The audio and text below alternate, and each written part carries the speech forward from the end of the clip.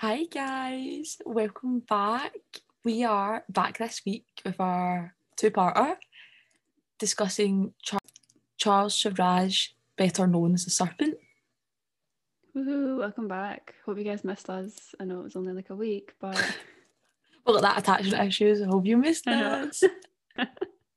How's your week been, Jo? Honestly, it's just not much has happened this week. I'm not gonna lie. Not anything exciting enough to report. Oh wait, well this is a bit of a lie. We did graduate. Mate, I literally was like, she's at it. Why did am I awake? Yeah, so there was that, like finishing our degree that, almost killed us. But anyway, yeah, that was an experience and a half. That was a moment. I think it was that traumatic that I've actually blocked it out of my memory, because it wasn't a good day. So basically, guys, they told us that there's like a deadline for the uni to release all the results, which was like, what was it, like 5 p.m. on like last Tuesday. Mm-hmm.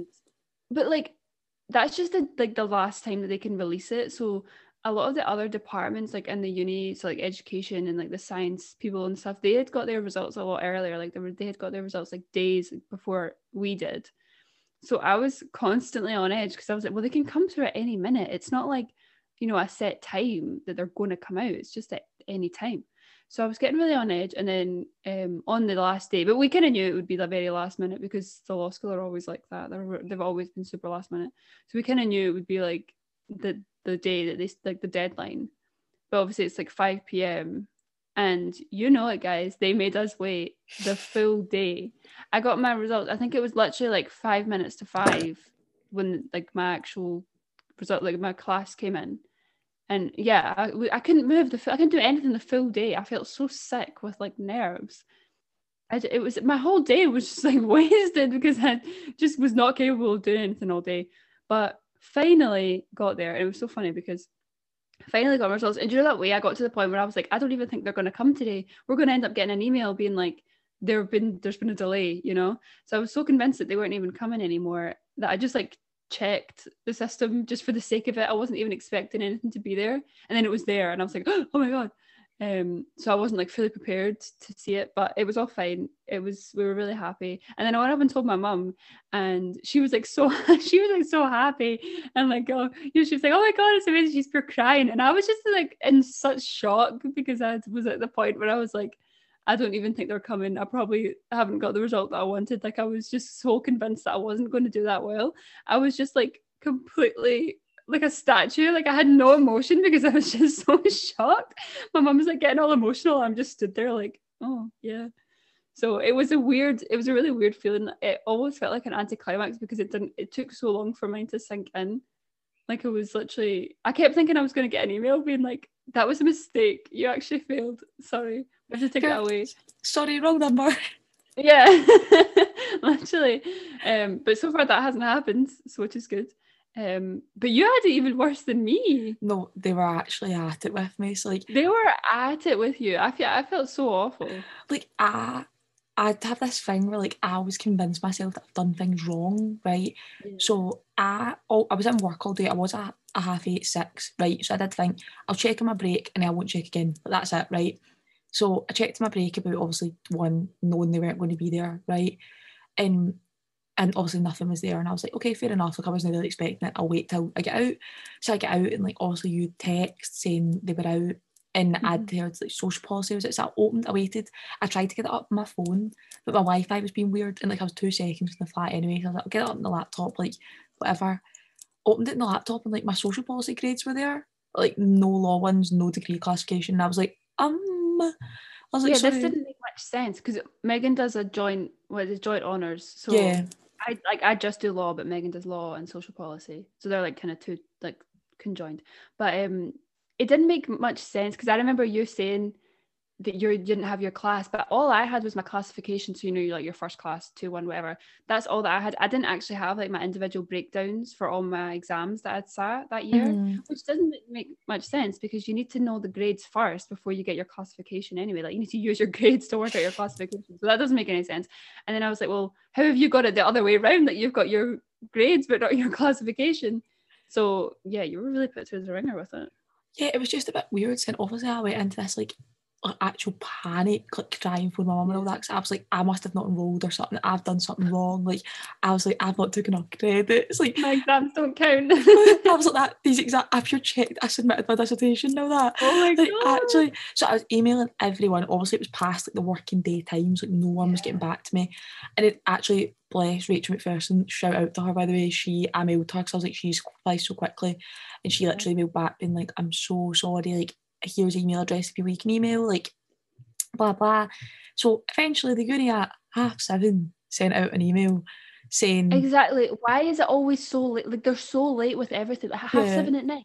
Half What on 7 at earth is night, that? sent an email saying, oh, by the way, a lot of joint honours aren't getting theirs today. And I was like, oh. And I'm not being funny, like surely you cannot convince me that they did not know that beforehand. Of It was course the way they knew were that. so like unapologetic about it. It's really genuinely like, oh. This is what annoys me about Glasgow Uni as well. They're so like blazer about it. They don't care about anything. They were like, oh yeah, there was no apology, even though they had missed a deadline. Like that was a set in stone deadline that they had just missed, and they didn't apologize. They didn't apologize for making students wait a full working day to get our results. That would, like, you can't tell me they were still working out all the results at like 12 p.m. that day. They would have all been ready to go, but they made us wait the full day to publish them. And then they're just like, oh, by the way, yeah, you'll get them like eventually. Like, what? Are you for real? Like, no excuse. Just genuinely felt like such a piss take. And like, so then the next day, my grades came through. So I had my grades and no classification. And like, I sat and tried to like, work it out, like, but because mine's, I don't know really, still to this day, I probably couldn't explain to someone how they work it out. But No, me neither. Yeah, no, I technically take 10 more credits over because the social policy courses are all 20. So like, yeah, you physically have to. I don't know where they've added up that this goes to 180 because it doesn't. So I then added it up and I was like, I genuinely don't even know if this is right because I know, because I didn't trust myself because I tried to do that before, like before the exams, and I tried to like predict like what I needed to get in each one to get like a certain classification. So I was trying to like work out my GPA if I got like a certain thing in each exam, and I just kept doing it wrong. Like I was like, if I got like, you know, B1, like B1, B2, whatever, and all these exams. And then I was trying to work out my GPA and it was coming out like C4. I was like a D, and I was like, oh my God, what am I doing? You're like, sorry, who came back to bite me? Actually. So yeah, I have no idea how they work it out. And I'm glad that they actually did give it out. If they were going to give them out in like 2 stages, like separately, I'm glad that it was a class first, because I feel like if I'd gotten my individual grades first, it would have stressed me out, because I was like, I don't know how they work this out and how this is going to, because you know, it takes into account like some of our courses from last year as well, so it would have stressed me out too much. So I'm glad I just got the class, and then I was like, right, I don't need to worry about anything else. Yeah, and then I was literally lying in bed the next morning and I thought, you know what, I'll refresh it just for a wee giggle, it's something to do, right? And it was just sitting there and I went, so you genuinely sent me my grades yesterday, no, obviously knowing my classification, I don't know how you couldn't have known it. And I went, someone's just genuinely forgotten to push button. Look. Yeah, I know. They're honestly, they're a mess, the whole uni. Yeah, it was the fact that they like completely missed the deadline and didn't even apologise for it. Because they do stuff like that all the time. Like when they cancelled our graduation ceremony, they literally acted as if it was no big deal. Like they didn't even, when they first told us that it was cancelled, it wasn't even its own designated email. It was literally one line at the bottom of a completely unrelated email of them being, it was like one of the random like student emails you get that you don't it was open. like a student newsletter or something that no one fucking reads, right? And then it was just this one line at the bottom on the day that we handed in our dissertations, which is obviously a big celebratory day for people. That everyone's always really happy because you finally get the dissertation out of your life. And then they decided to just be like, also, by the way, graduation's cancelled. Like, are you so far removed from what like the student experience to understand that is literally the shittiest way to go about that? It genuinely was one of the things that everyone was protesting, being like, is this real? Someone said a tweet about it, like the way they worded it was the funniest thing ever. It was genuinely like, I can't even mind what they said, but they basically were just like, ceremonies might not be on campus. And everyone was like, what does this mean? They're not even doing like a proper Zoom ceremony. They're literally just doing like, they've since come out with other emails being like, oh, we are saddened to have had to cancel. Like, no, you're not. You don't give a shit. But they're not even doing like a proper Zoom ceremony, I don't think. They just said they're going to be like multiple like things to recognize like the event or whatever. So it's probably just going to be I know what they're going to do. They're just going to post a couple of videos on the Facebook page of the principal like doing some speech with that green screen behind him. It was, you know the one I'm talking about. Yeah, they did it all last year, like during the mad COVID times when like the first lockdown happened, and then they just had that guy, what's his name, like Buscatelli or whatever. They just had like a video of him and he put like a green screen on of like the university like main building behind him. It actually looked hilarious. Like, it made me laugh every single time. No, it gives me big Hunger Games vibes. Like that's no, oh my god. So yeah, that's I mean, to be honest, I'm just glad to like draw a line under this chapter of my life. Like I'm very proud of us, do you know that way? It's just it feels like people keep asking about it and I'm like, it just feels really surreal. Like I don't know how to explain it. Yeah, I don't know what I was expecting to feel, but I don't like.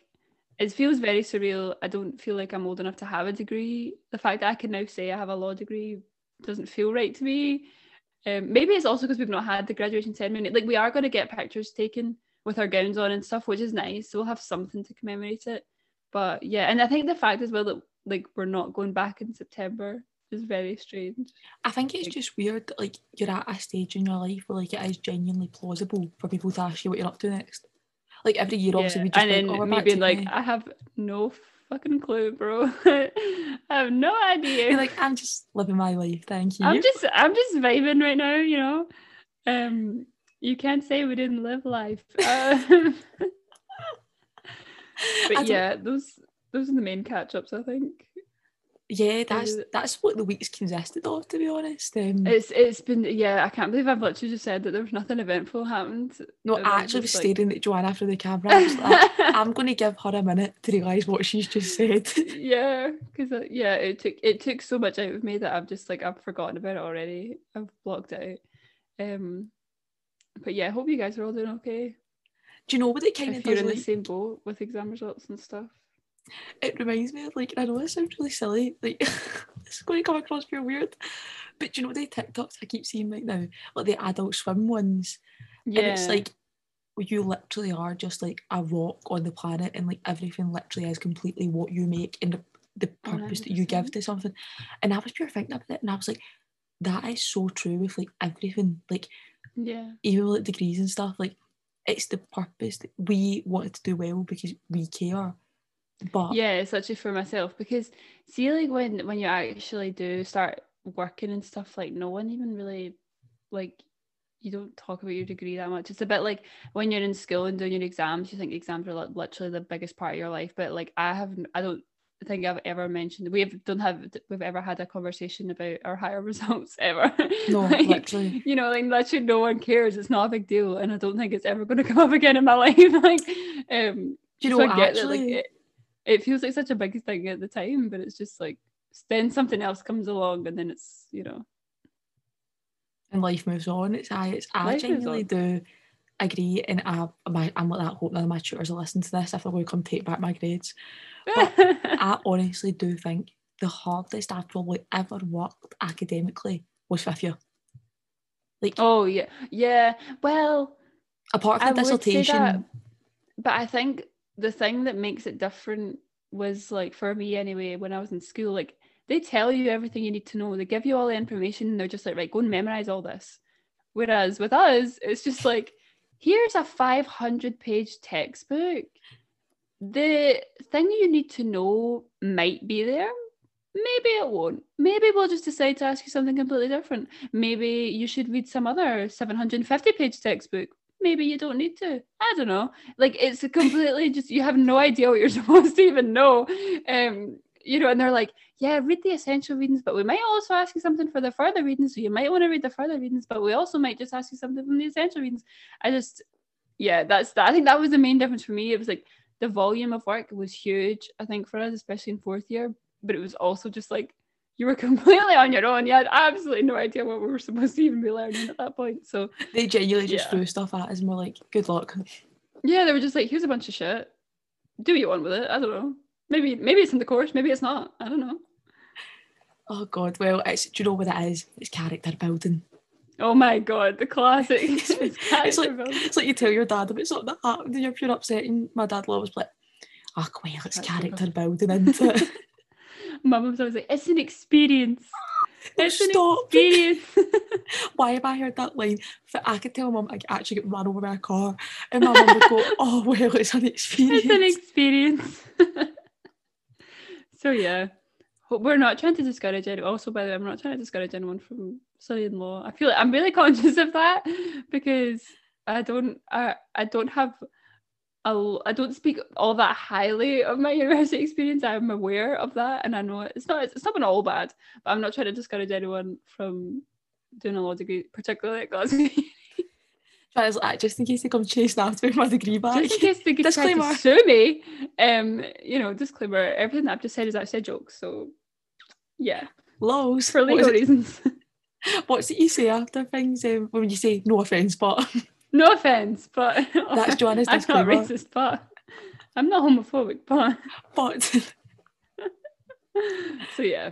Anyway, that's all. That's our catch-up for the week, I think. Unless there's anything else that I've forgotten to mention that I've totally blocked out my memory as well. Aye, Joanna, did you get married? They was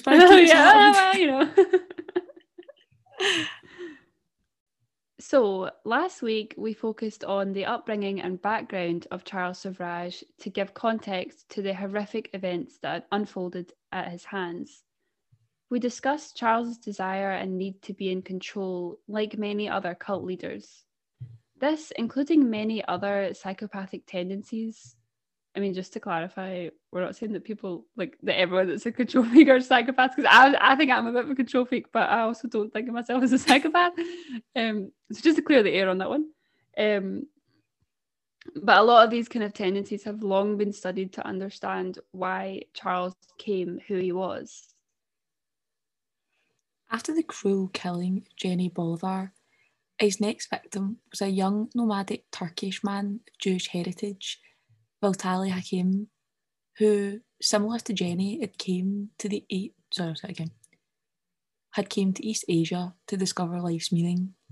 He met Charles and his accomplice, AJ, on a trip to a nearby resort town on the Gulf of Thailand, but instead opted to stay with friends. Yannick and Jacques, Vitaly's travelling companions, were very puzzled by this revelation following Vitaly's disappearance, because he had actually left his clothes in the apartment that he was sharing with the other two boys, and everyone kind of knew that he gave Charles his passport and traveller's checks for quote-unquote safekeeping, which I don't know if you remember to last week's episodes, but it was very clear from the onset that Charles made sure he had something of all his victims so he could use it against them, and he would totally mask it as a almost paternal thing. Tragically, his burned body was found days later en route to the resort destination of Pattaya. The body showed signs of being beaten, but it was clear to the police that he was alive when he was covered in gasoline and set alight. At the time, the death was not connected to Jenny Bolivar's, and the police just assumed that he had been set upon by Thai bandits, even though it was in this particularly gruesome manner.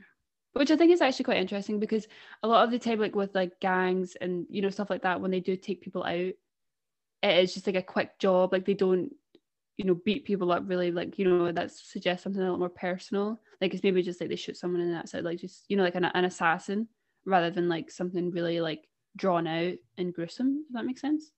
No, I think that was a thing that was really looked back upon, because obviously they were just it's usual criminals or whatever, but this was so brutal that it was why would a random thief go to this effort to absolutely brutalise this person? And I think it is important to bear in mind contact with people was a lot less accessible then. Obviously now, if I didn't hear from Joanna for 4 days, I'd actually be knocking up her door, phoning and all that, but it was so different back then. So Vitaly was found in a completely different country from his home. So his friends at this point had no idea of his gruesome demise. They went hunting for him, only for this to also end in a cruel twist of fate. Charmaine Shakur, no. I think it's just Carew. Charmaine Carew, Vitaly's girlfriend, who was actually a French citizen, turned up dead in circumstances that were almost identical to Jenny's death. She had been trying to trace Vitaly's whereabouts to Charles, and it just started asking too many questions. An autopsy, much later, of course, with this whole like setup of everything moves like really, really slowly. I mean, I think this is just related to the time. This was in the 70s. We were, it's a foreign country. It's just not how it would be now. But officials did discover that Charmaine had been strangled, not drowned, and that she'd been suffocated with such brunt force that the bones in her neck shattered. This case helped Charles earn the nickname, if that's what you want to call it. I feel like nickname is a bit of a weird one, because a nickname is to me, I think, is more of a term of endearment, or something that you would call like a friend. Yeah, like it feels uncomfortable to be like, oh, his nickname. Like. Yeah, but he started to become known as, quote, the Bikini Killer, because Charmaine had been wearing a similar style of bikini to Jenny. Charles' sadistic killings at this point were just becoming a bit of a habit for him, either as a means of furthering his journey or just for sheer pleasure. He proceeded to make a short alliance with two Dutch students, Henk Betanja and Cornelia Hemker, where he introduced himself to them as Lan Dupuy, a gem dealer. He conned them for a sapphire ring that was worth about kind of $1,600 and invited them to his villa in Bangkok, where they mysteriously fell unwell. He took special care of them and locked their valuables and passports in a safe. Their bodies were then found strangled and burned on the 16th of December 1975. Charles then proceeded to use Henk's passport as a newfound identity, probably his plan all along, until he murdered his next two victims, Laddie Dupar and Annabella Tremont, who he had met whilst travelling and became friends. These killings would be the first lead in a massive untangling of Charles's crimes. The police originally surmised that Laddie had killed Annabella and left the country shortly after her death due to his passport being used. However, it was actually Charles who had been using Laddie's passport that had been picked up by the authorities. So the police were able to trace the last days of Laddie and Annabella, and when they caught up with Charles, Marie and AJ, the trio managed to bluff their way out of any questions. However, while he was in Bangkok, Charles realised that he had been caught out. Dominique, Yannick and Jacques had begun to put the pieces together and realised that they had been under the care of a homicidal madman. They broke into Charles's office and found dozens of passports and identity papers belonging to tourists who Charles had killed. Charles, who genuinely thought himself to be like a quote unquote, right, no mere mortal. Like he genuinely, just to be clear, we are not calling him that. Like we don't want that on our name, right, at all. But he genuinely, like, I think this is so the case with so many, like, I don't like saying famous, but say like serial killers, like psychopaths, like they just think they can't be caught. They just think they're so clever and this and that. Yeah, like, they think they're like completely untouchable. I think they kind of have like a god complex as well. That they're just like, I'm so above everyone else. I'm above the law. Like they just think they're on a completely different level and they can't be touched at all. Because of this, he continued on the run despite like the evidence like mounting up against him, and he crossed the border into India and made their way to Calcutta. He planned to get a clean passport, which basically means to steal one from a tourist, and kind of steal some money as well to get him by. He managed to find both from Ivani Jacob, who, this is kind of debated, right, unrelated to Charles, died in a rundown hotel room due to drugs and strangulation, which I know it's unrelated to him, but as we'll come on to see... But like, what are the chances of that?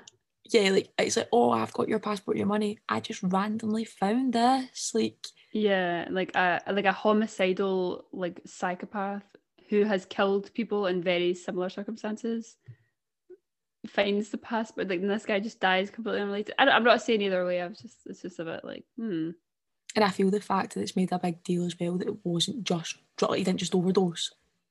Like there Yeah, it was was like definitely drugs foul and play. strangulation. Yeah, so there's someone involved in this. I wonder if it's the guy that's already killed countless other people. It's like, dot to dot. His passport and about $300 worth of traveller checks were missing. So using this passport, Charles led AJ and Mary to Singapore.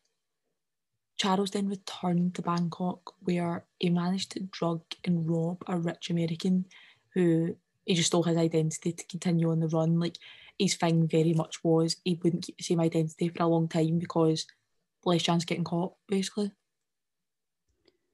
So here's where we get into the politics of this case. The Thai authorities were not interested in ruining their tourist trade by having a big publicised trial. Wait a minute. Oh, sorry, I was just like a random bit to put in for. Oh yeah. I'll say that again. Yeah. The Thai authorities were not interested in ruining their tourist trade by having a big publicised trial, which I think this is like really interesting because a lot of these countries that do rely very heavily on tourist trade, like they don't want to ruin that, but it's like someone still murdered a bunch of people, like, you know, that what? Oh, I last week read like a book. I think it's like Fiona Barron or something. That's like a crime author basically, and it's called The Suspect. I would recommend to everyone. It's like a quick read. Do you know what I mean? Like you can get through it in like a day or two. But that was basically what it was all about. It was about like, these two girls that had been murdered like really suspiciously in Thailand, and it's fictional, but it does kind of really lead on to true stuff. And basically, every time they would try and like get help from the Thai authority, this isn't just them. Like it's lots of countries do this, but they were just getting no help, and it literally like openly is because they don't want the publicity for it. And I think it's really true in real life. Like they do genuinely say that, like the amount of missing people from other countries is scary because they don't want, especially when it's from like the UK or something, like they don't want people seeing, because then obviously people aren't going to go. It was like how after Madeleine McCann went missing, I'm sorry, no one was going to that villa, were they? Like Exactly. Yeah. I mean, I know it's upsetting and it's quite concerning that this goes on, but it does also. I mean, it makes sense. Like I can see why they were doing it, but it's just, and it's like a different. How do you police that? Like, how do you stop countries from doing that? You can't.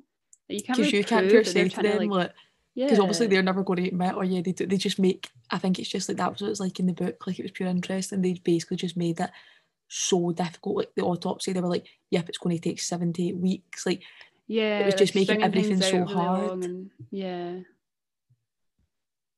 So the Thai authorities brought the trio in for questioning about the bikini murders, but it was very half-hearted and almost just administrative. Like they were just basically doing it for the sake of it, like to check a box or something. Like, yeah, we questioned them, but that was it.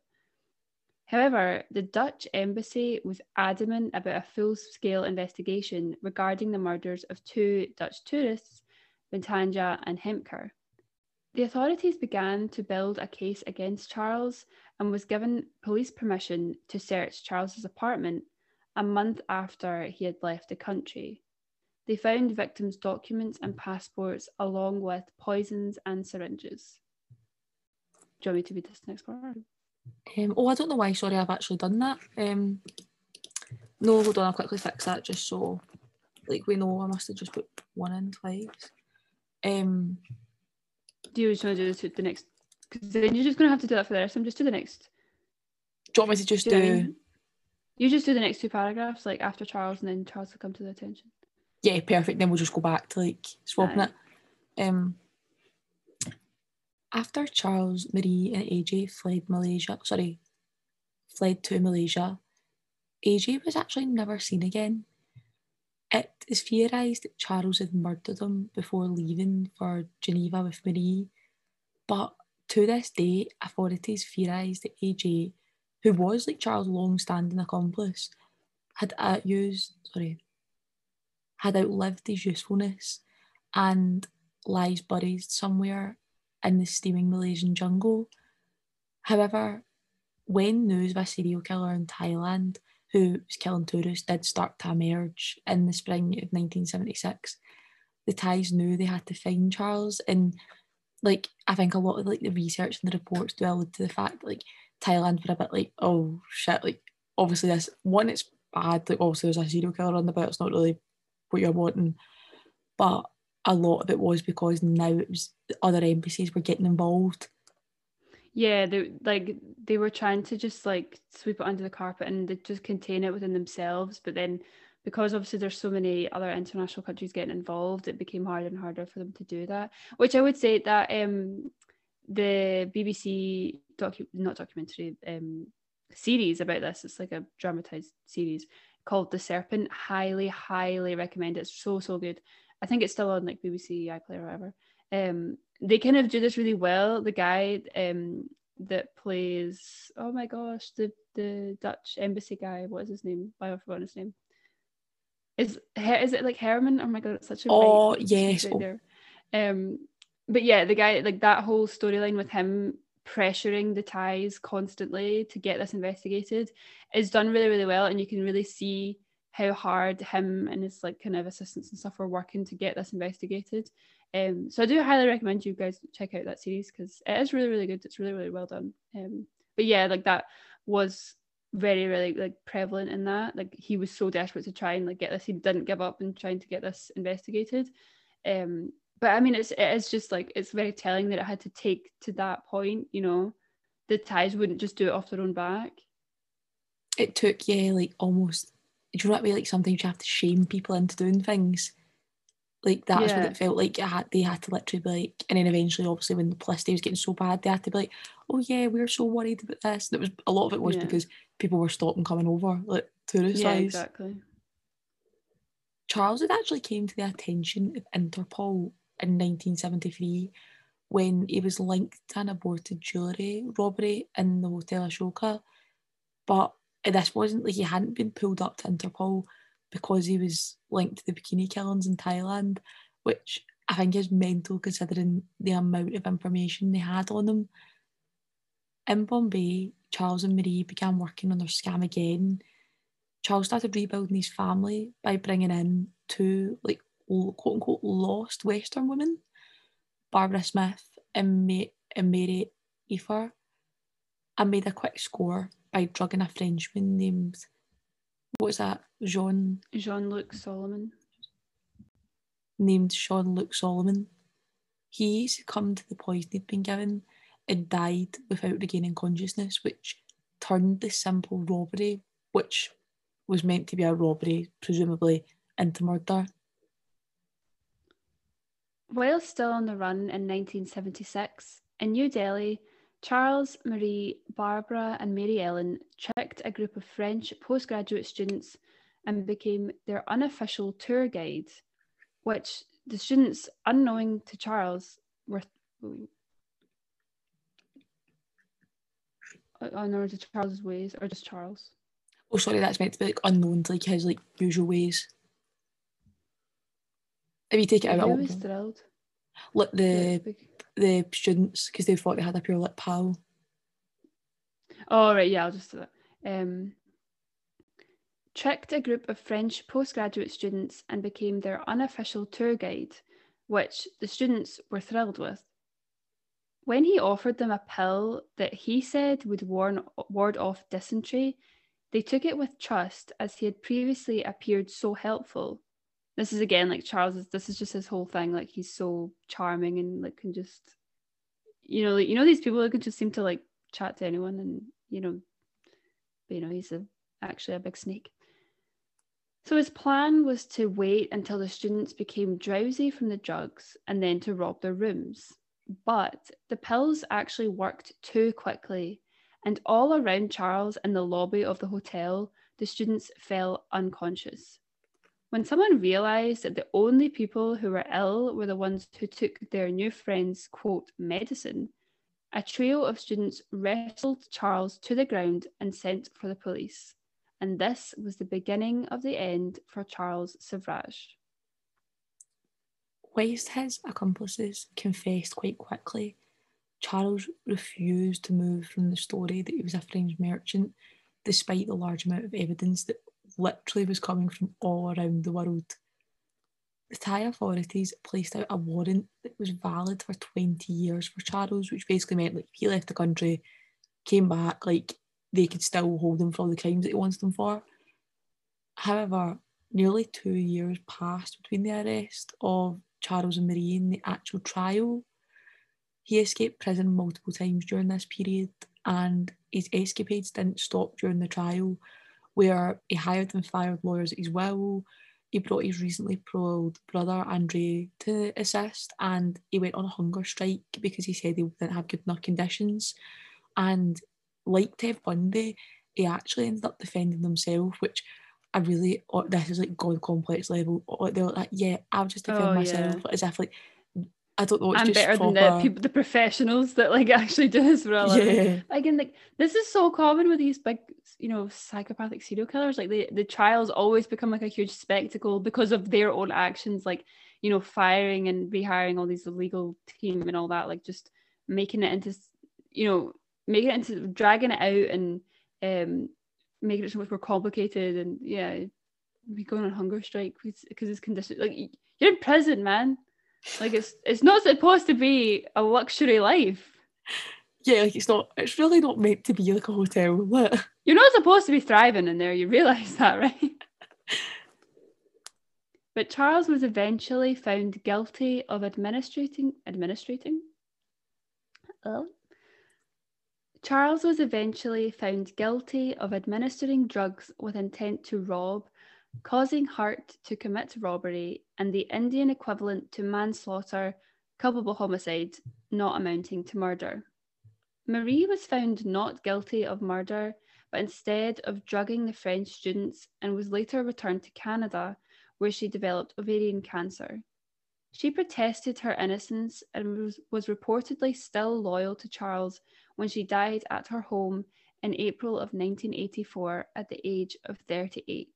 Now, I'm just going to say, we don't really know what the script is with Marie, right? Because she kind of denies, like, she denies knowing a lot of, like, about what Charles was actually doing. Like, she said she didn't know that he was murdering all these people. I don't know how much I believe that. I just don't know how much you could literally be with someone 24/7 and like them coming home, like obviously covered in blood and stuff like that, and you'd be like that, oh, okay. Yeah, like I guess like there's this whole thing of like being blinded by love and all that, and just you only see the good parts of someone. But did you really not know? Really? I mean, when there's just so many, like I feel like there's so many red flags here that if she genuinely didn't know, I find it hard to believe. I do. I think that there's obviously like a lot going on, like abusive and stuff, like controlling, but I think to deny that she obviously had a part in it and didn't know, like it's just obviously not true. I mean, I guess there's like the chance that she knew but didn't do anything. Like she maybe didn't actively take part, but there's a few options. There's a whole thing, like there's a chance that she was like a complete accomplice all along, and it was like a 50-50 thing, and that she was like helping him kill people and stuff. I don't know how accurate that is. I think it's more believable that she knew that he was like going about killing people, and she kind of just like went along with it. She maybe like helped him a wee bit of his scams, which then obviously led to killing people. I don't think she ever actually killed someone herself, but I think she was just like definitely compliant in the whole thing. And wasn't, like, I think like she would cover for him, like as obviously shown, like to the end, she was always going to cover for him. Yeah. And at this point, Charles was actually facing the death penalty, which the prosecution had strongly advocated for. It was well known that he'd killed many others besides Jean-Luc Solomon, which he was charged with in India. And if released, it was known that he would undoubtedly kill again.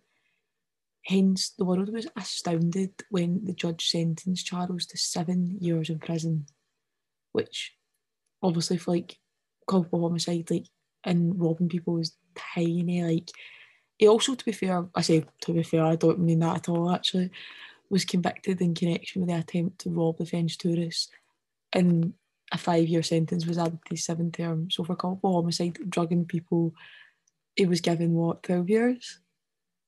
Yeah, it doesn't really stack up for me, I'm afraid, unfortunately. So there's definitely a wee bit of dodgy dealings that were going on. Yeah. However, the warrant from Thailand was good for over 20 years, which meant that as soon as Charles was done serving his sentence in Tihar, he would be deported and executed. Now, Charles basically ran the prison in Tihar. He kind of made it his home, so he actually didn't really want to leave, which I guess, I mean, if it's in between that and the death penalty, like in Thailand, obviously, but then he was literally like bribing all the guards and stuff to like, it just shows all the kind of corruption that was going on, and he was able to just literally run this place, run the guards as well. Like, this is what this man is capable of.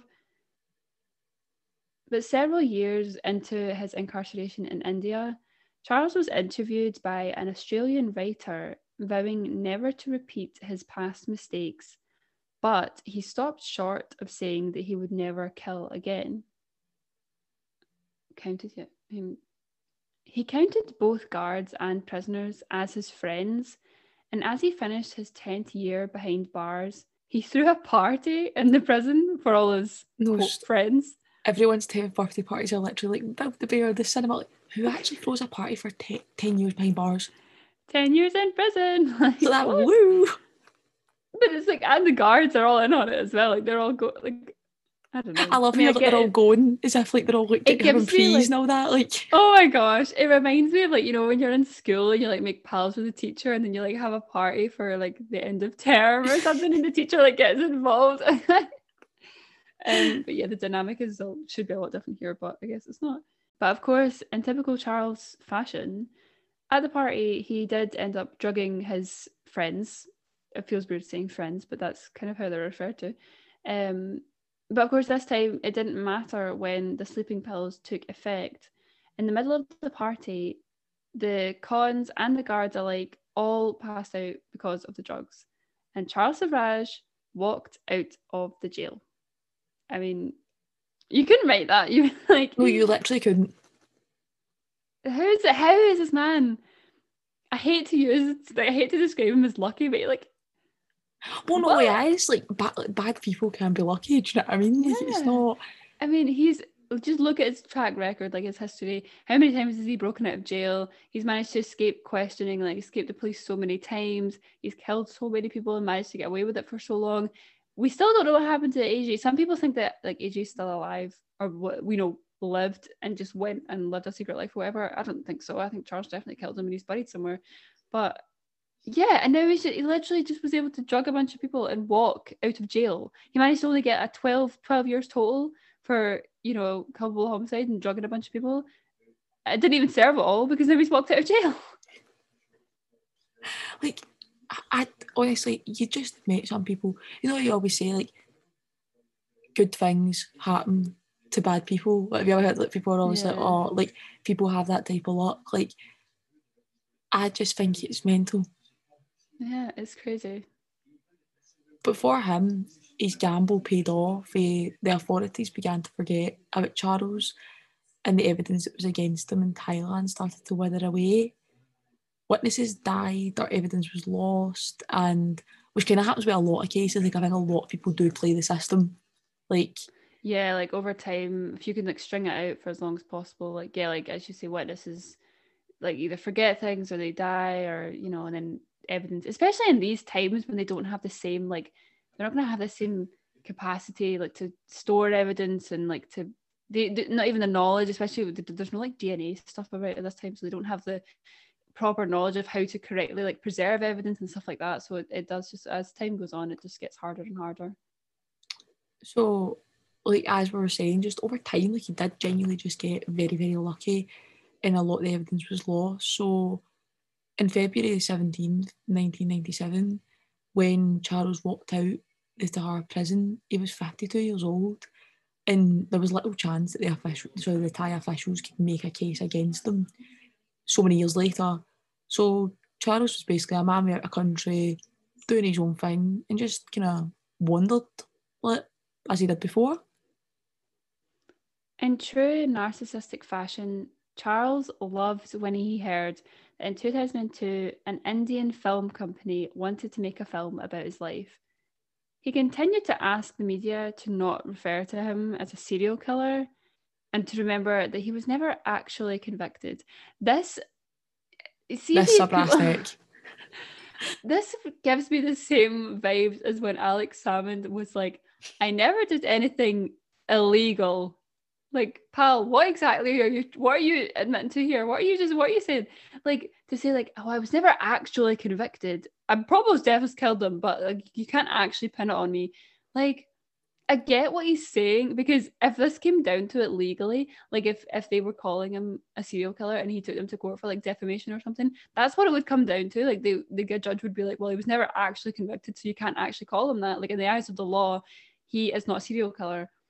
But it's just so like it is a pure brass neck, and I think it just shows like how he just does not care.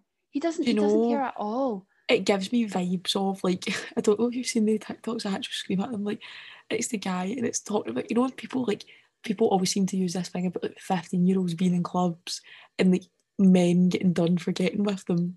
Like it gives me the same vibes of like, whoa, she looked 18. Like honestly, like she did, like obviously she didn't, but like she looked like that's what this gives me vibes of. Like it's like, what? How was I to know? Like I was never actually convicted. Like, I don't know why it gives me like similar vibes, but it's as if he's been like, why would you ever call me a serial killer?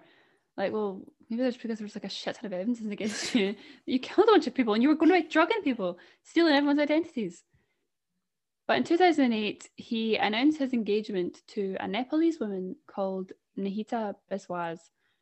This again, I'm not trying to like judge anyone for who they go out with, right? Because I've been single my full life and I'm not in the position to judge anyone for that. But you know, it's just like, it's like when serial killers get all these fans. I know we're not supposed to call him a serial killer because at this point he wasn't convicted or anything. But like, you know, when serial killers like get all these fans and all these women go crazy for them and then like get married after they've actually been convicted, like, what is it about? I've seen pictures of this man. Okay, I've seen pictures of him at this stage in his life, and I'm not gonna lie, it really wasn't much to look at. You know, and then adding to that, no, not really. I mean, not to my taste anyway. And then adding to that he's probably killed countless people. We don't even know how many. We genuinely don't even know how many in total that he has probably killed. What is it what's the major selling point here? You're going to need to give me something else because I just can't see it. I honestly don't understand it. Like, I do think there is certain people that just have a fascination with, like, I don't know, because like, what is it about him? Like, it's not. Yeah. He's been in prison for 10 years. Like, I'm going to presume he's. Do you know what I mean? His charismatic skills aren't through. And not just that. Like, he literally escaped from prison multiple times. Like, it's like, obvious he's killed these people. Yeah. And he's still finding the time. Like, he is literally on like the world's wanted list, and he is finding the time to go on dates. He is finding time to book like, restaurants, go on walk dates. Like, sorry, how do people get life? Why is she pure like that? Like, see how you obviously go on dates and stuff, you talk about your life, like what you've been up to. Yeah, like what is he telling her? Like, why is she's hearing that he's been in prison like 75 times, he's a serial killer, and she's like, oh yeah, that's the one for me. I just don't know. Like, it's just, yeah, it is fascinating. You know, we've got plenty of serial killer documentaries. I think we need to start making documentaries about the women that fall in love with serial killers and why that is. I would watch the shit out of that. I love the psychology behind it. Like, I would just love to know where it stems from. I know, because how could you, like, I know that something, you know, sometimes when, you know, your friend's going out with someone and you're like, hen, they're a piece of trash. Like, how can you not see it? It's so blatantly obvious. But they're just so like, oh no, but he's this, he's that. Like, he's so nice. Like, they only see the kind of good parts. Like, I get that, and that does happen. But there's that, and then there's like, this man is, you know, very dangerous. Like, I don't get what the appeal is at all. Yeah, I get there's love goggles. Like, obviously you have get pals you're like, what the hell? But love goggles, like, it's different when like maybe they're a bit barking or like, I don't know. You just bark, Megan. Like, not like barking. Not like that, but like maybe you just think like, oh, like. I think you should use the term aesthetically challenged. Oh yeah, Joanna, because that's so much better. That's the PC version. Megan says barking. The aesthetically challenged, or you maybe think like maybe they're just not really the one for my friend, right? But they're so blinded with their love goggles, like you're like, okay, like fair enough, like, I guess, like whatever. I don't understand how your love goggles can be so thick. Like, They're thick. hers must genuinely be stacked up. Like, because how the hell? Sorry, I actually could go on about this forever, so I feel like... I know, we're going on some tangent here, but we're just trying to understand, guys. But his easy life did come to a halt in July 2010 when the Supreme Court of Nepal postponed the verdict on an appeal filed by Charles against a district court's verdict, which was sentencing him to life imprisonment for the murder of American backpacker. Claimed that he had been denied justice and that the judiciary was corrupt, to which they were charged with contempt of court, which I think is just the icing on the cake in this one. Actually, this makes me howl. Like, it's like, okay, pop off. But, I know. like the fact they were probably trying to be like, oh, they've been denied justice, like, and then they actually got done for contempt of court. Contempt of court. But on the 18th of September 2014, Charles was convicted in the Back to Poor District Court for the murder of Canadian tourist Laurent Carrier. And then in 2018, Charles was actually in critical condition and he's been operated on multiple times. He's had to receive several open heart surgeries and he's been scheduled for more. And as of April 2021, he does remain in Nepalese jail, aged 77 and in poor health. But tragically, we'll actually never know how many people he killed. I think he was only convicted for 1, 2, really, of actual murders. It's crazy how many, like how little he was actually convicted of throughout his life. Like he genuinely just jumped in and out of prison, and he'll never admit to killing all these people. Like it's very like, you're kind of like Fred West, like how they'll never actually tell. Like he totally wouldn't admit. Like Marie obviously never admit, and then she passed away. Like I do think it's one of the, it's horrible, but it's one of the ones I genuinely don't think we'll ever know. I know, it's awful, and and it's how he just managed to get away with all of it on so like technicalities, like, and also it just, I mean, it does kind of show like how long these things can string out. Like this was all going down in the 70s, and it wasn't until like 2010s that things actually was able to get some sort of conviction. I also think, I wonder what it's like for these doctors that have to like operate on people that are serial killers, like, and save their lives. Well, there's actually a book I want to read, and it's called The Prison Diaries or something, and that's literally what it's about. It's about like prison doctors and like some of the wilds, and I do wonder what that's like. Like I wonder if they don't like, I guess with someone like famous like him, you would probably know, but I wonder if it's like, do they know what the crimes are and stuff? Like if they, when you're treating someone, like, do you know what their crime is? Like what they did? I guess you could probably figure it out from like, obviously there'll be different parts in the prison for like high profile pedos, like all that, like there'll be different, so maybe you could figure, but would you want to figure it out though? I know you might not even want to know, like, because it could not, I'm not, well, it could like kind of cloud your judgment a wee bit, like, I don't know. But yeah, that's it for this two-parter, guys. Hope you enjoy it. Hope you're still there.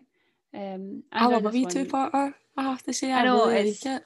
I do like it because we can kind of go in a little bit more detail and a bit more in depth about what, like, I think with this one, like, we spent time in the first episode just talking about his background and like his early life to kind of understand how he like ended up doing all this stuff in his later life, because he's literally lived a life of crime. Like from such a young age, he has been breaking the law, which I think is interesting, how it starts from kind of more petty stuff and then it just builds and builds, and then he became this completely like just psychopath, no empathy, no remorse, nothing. So yeah, I really enjoyed looking at this in a bit more detail, and obviously there was so much to cover. There's even stuff that there's stuff that we've not even included in this, because literally there's just so much about this guy and the stuff that he's done. So yeah, highly recommend, if you found this interesting, check out that BBC The Serpent, very, very good. And yeah, that's it from us. So thanks so much, guys, for listening again. We hope you guys are doing well. If you have any more case suggestions, just let us know. We'd love to hear from you. We'd love to, get ideas, keep us on our toes, and we want to do episodes that you guys actually want to listen to. Otherwise it would just be us talking about stuff that no one cares about. So it would be good to know that you guys actually are enjoying the stuff. And building on that, of course, leave us a review on Apple Podcasts, 5 stars, obviously, because that's the only thing that's justified. Well, that obviously. Obviously. And that's basically it. Make sure to follow us on all the socials, and they're in the description as usual. And we'll see you next week. Thanks, guys. Bye. Thanks so much, guys. Bye.